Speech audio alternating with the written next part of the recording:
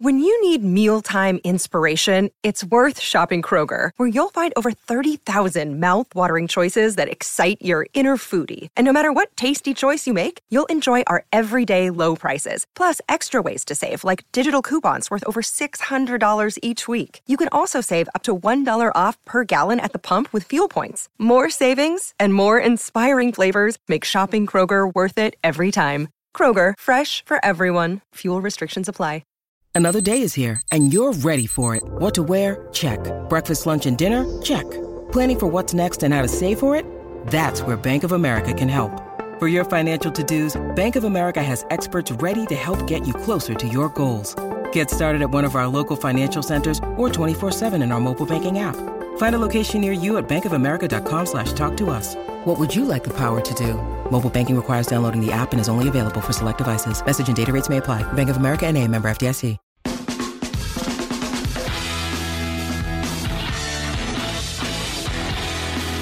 And we're back on Inside Black and Gold. I'm Jeff Nowak. He's Steve Geller. Hit the subscribe button. You can follow the show on Twitter at Saints_pod. Check out WWL.com for the latest Saints content. And in this final segment, we're going to break down the spotlight players for the Saints preseason opener. Let's start on offense. Let's start with Mr. Steve, as I learned he was called today by our spotter on the Made me feel old for sure. Mr. Steve. I'm looking at running back and looking at the rookie Kendry Miller. We've seen him in training camp. Love what has been going on so far.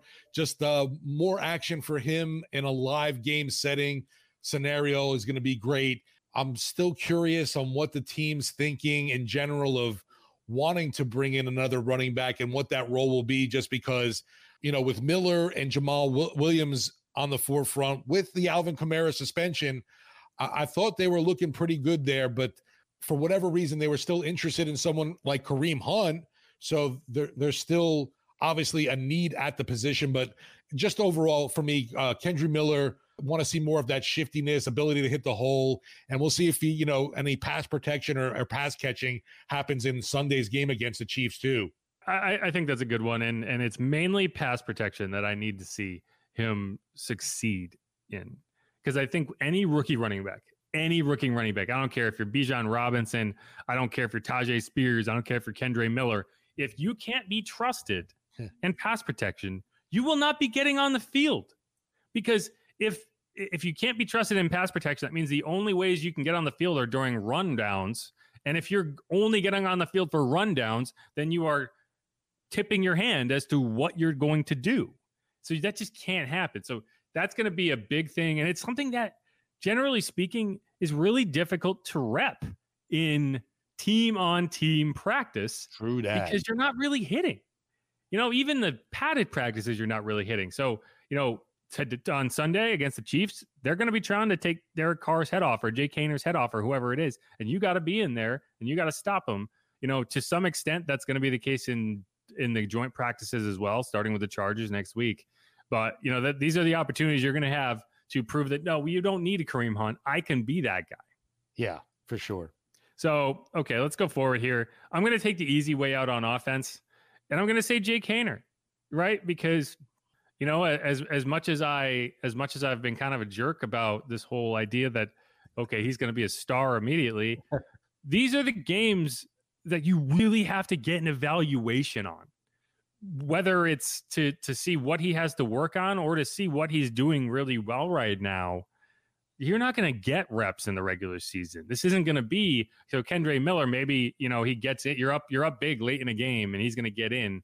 You're not going to do that with Jake. He's not going to be a guy you bring off the bench. He's probably going to be inactive on most game days, assuming both Derek and Jameis are healthy, because you have Taysom as your emergency quarterback. You don't really need him taking up a roster spot. So you're going to have 3 opportunities plus 4 joint practices to get the best picture you can of what Jake can do. Do you think he can be the backup quarterback this year or next year? This is where you're going to find out. And this is where we saw Ian Book struggle. Everyone really liked Ian Book until we saw him get on the field and just did not have it. Oh, that's rough. He didn't have it. His first career pass was a pick 6. And while you could say, oh man, he was playing with a bunch of backups, the pick 6 wasn't a product of the backups. The pick 6 was a product of not being ready. And he's in Philly now, so he's their problem. But That's mean. I don't hate Jake. I don't hate Ian Book, but that's my guy is Jake Haener. You know, we're going to see, I am curious just how many reps he gets, because it sounds like we're going to see Derek Carr. We're going to see Jameis Winston after him. So does he get the whole second half? Maybe you have Derek Carr play a series, you have Jameis Winston play the rest of the first half, and then you have Jake play the second half. I don't think you're going to want to have Jake play 3 full quarters. That seems like a lot, but this is going to be his first chance to show that you can be an NFL quarterback at whatever he is, 5'11". I'll say the other one too for me on offense is left tackle Trevor Penning. Obviously, you know, we saw very limited action from him last year. The constant talk is great. He's great. He's good run mauler. Can he hold up in pass protection? And obviously that's going to be huge. We want to see more of that pass pro from the big man, and hopefully that foot can hold up too. Or both feet actually, because it wasn't just one that suffered injuries. Yeah, he made us nervous early in camp with that initial foot injury. Yeah. And it's one of those situations where, man, it's like, DA, stop telling us stuff like that.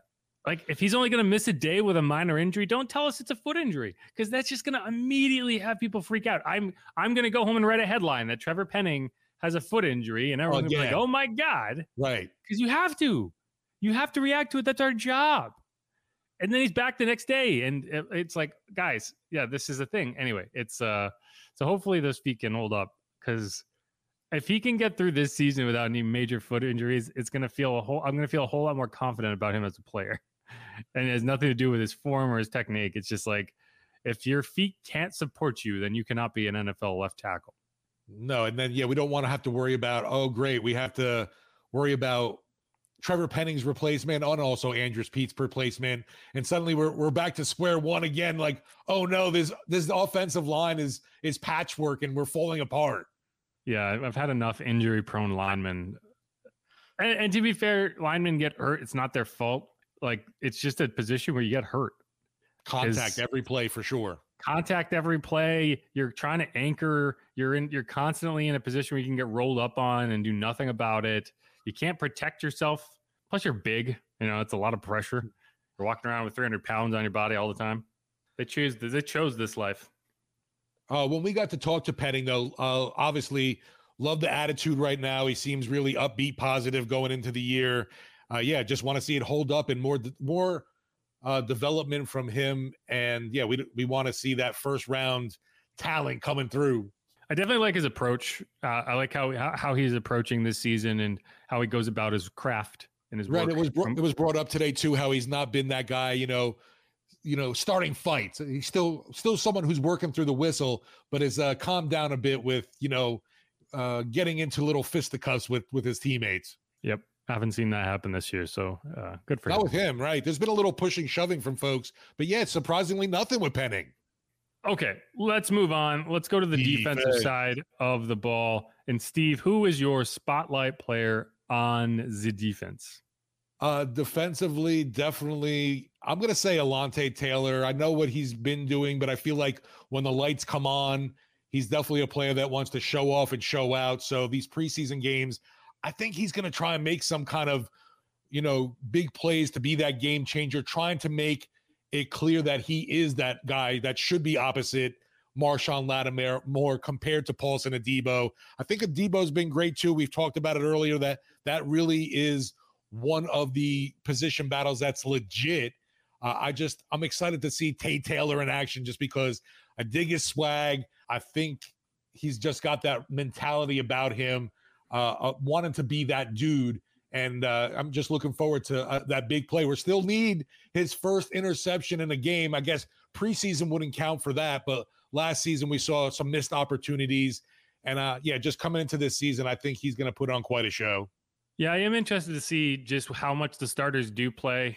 We talked to Ryan Ramczyk today, and Dennis Allen said he expects starters to play. Ryan did not know whether he was going to play or not. So clearly that plan has not been fully established yet. So to me, a little bit, I'm like, if I'm Derek Carr, I'm like, what do you mean you don't know if you're playing? Yeah, I don't know.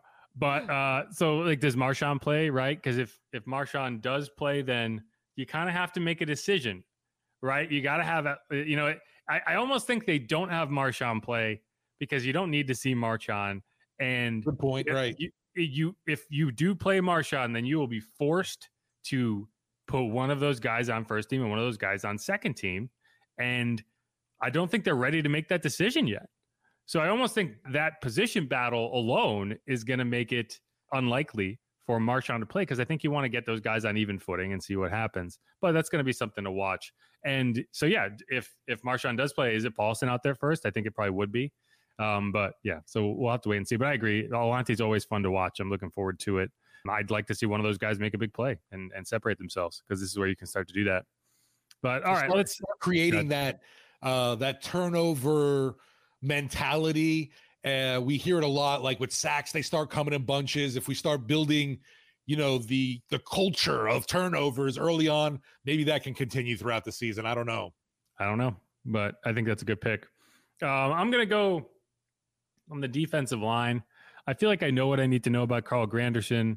I feel like I know what I need to know about Colin Saunders, Nathan Shepard, Cam Jordan, all these guys.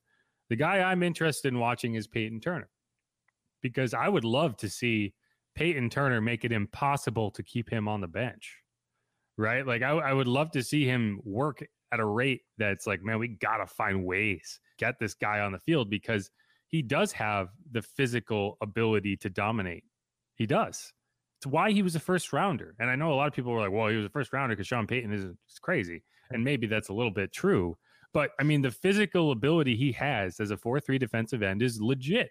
And we have seen it in very, very tiny flashes. He had 2 sacks in a game last year.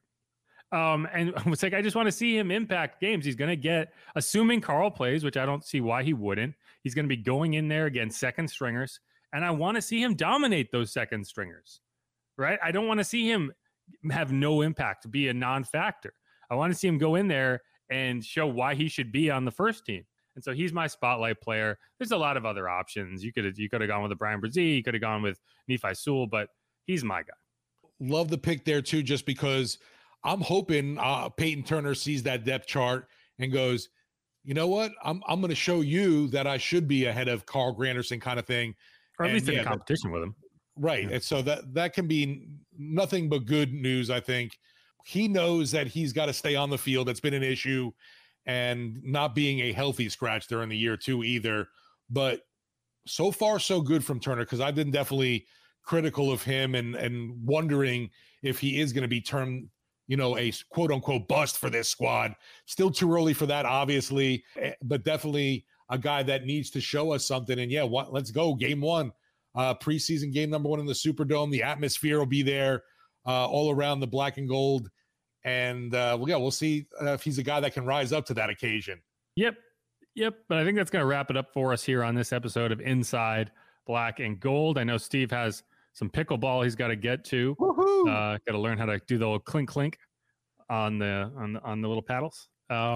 We joked about this a little. It's like I've never seen anybody try to do those finesse like drop shots or put like this big spin on the ball, like even if you do in ping pong.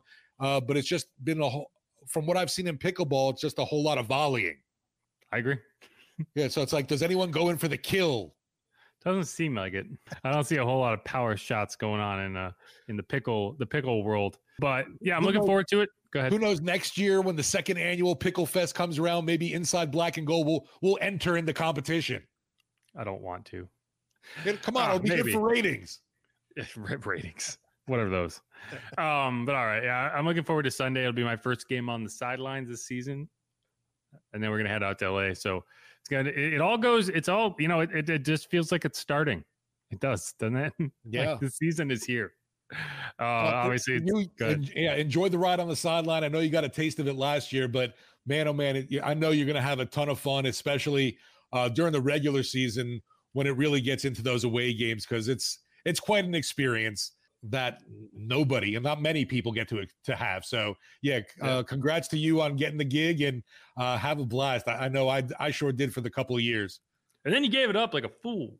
Well, I only had bad seasons. My first year was the no call, and then the worst season. I was all dancing on the sideline, thinking I was going to the Super Bowl too.